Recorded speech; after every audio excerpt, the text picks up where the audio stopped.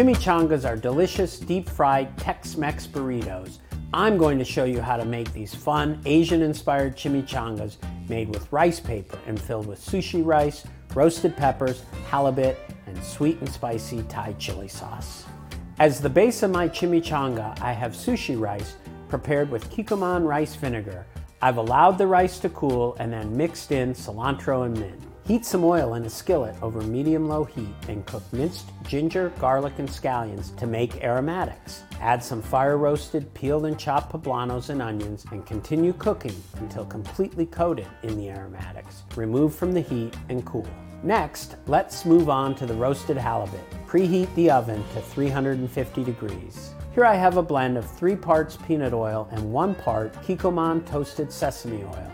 We'll be using this blend again, so set aside any extra. Heat a skillet with the oil blend. Sear the halibut fillets in small batches on one side until golden brown. Brush the top side of the halibut liberally with kikkoman gluten-free Thai chili sauce. Then turn the halibut over and brush the seared side with additional Thai chili sauce. Roast the halibut in the preheated 350-degree oven until just opaque throughout. Remove from the oven and allow to cool. Now let's make the chimichangas. Brush water on your workstation and dip 2 sheets of rice paper in a bowl of water to moisten. Arrange the sheets end to end to form a long rectangle.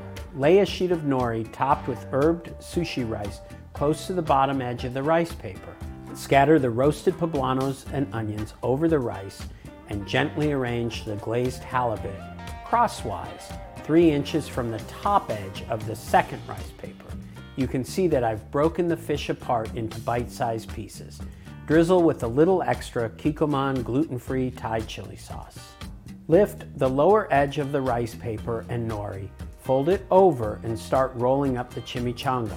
Once the bottom edge is folded all the way over, fold in the left and right sides and finish rolling it up. Take care to make the chimichanga tight and compact.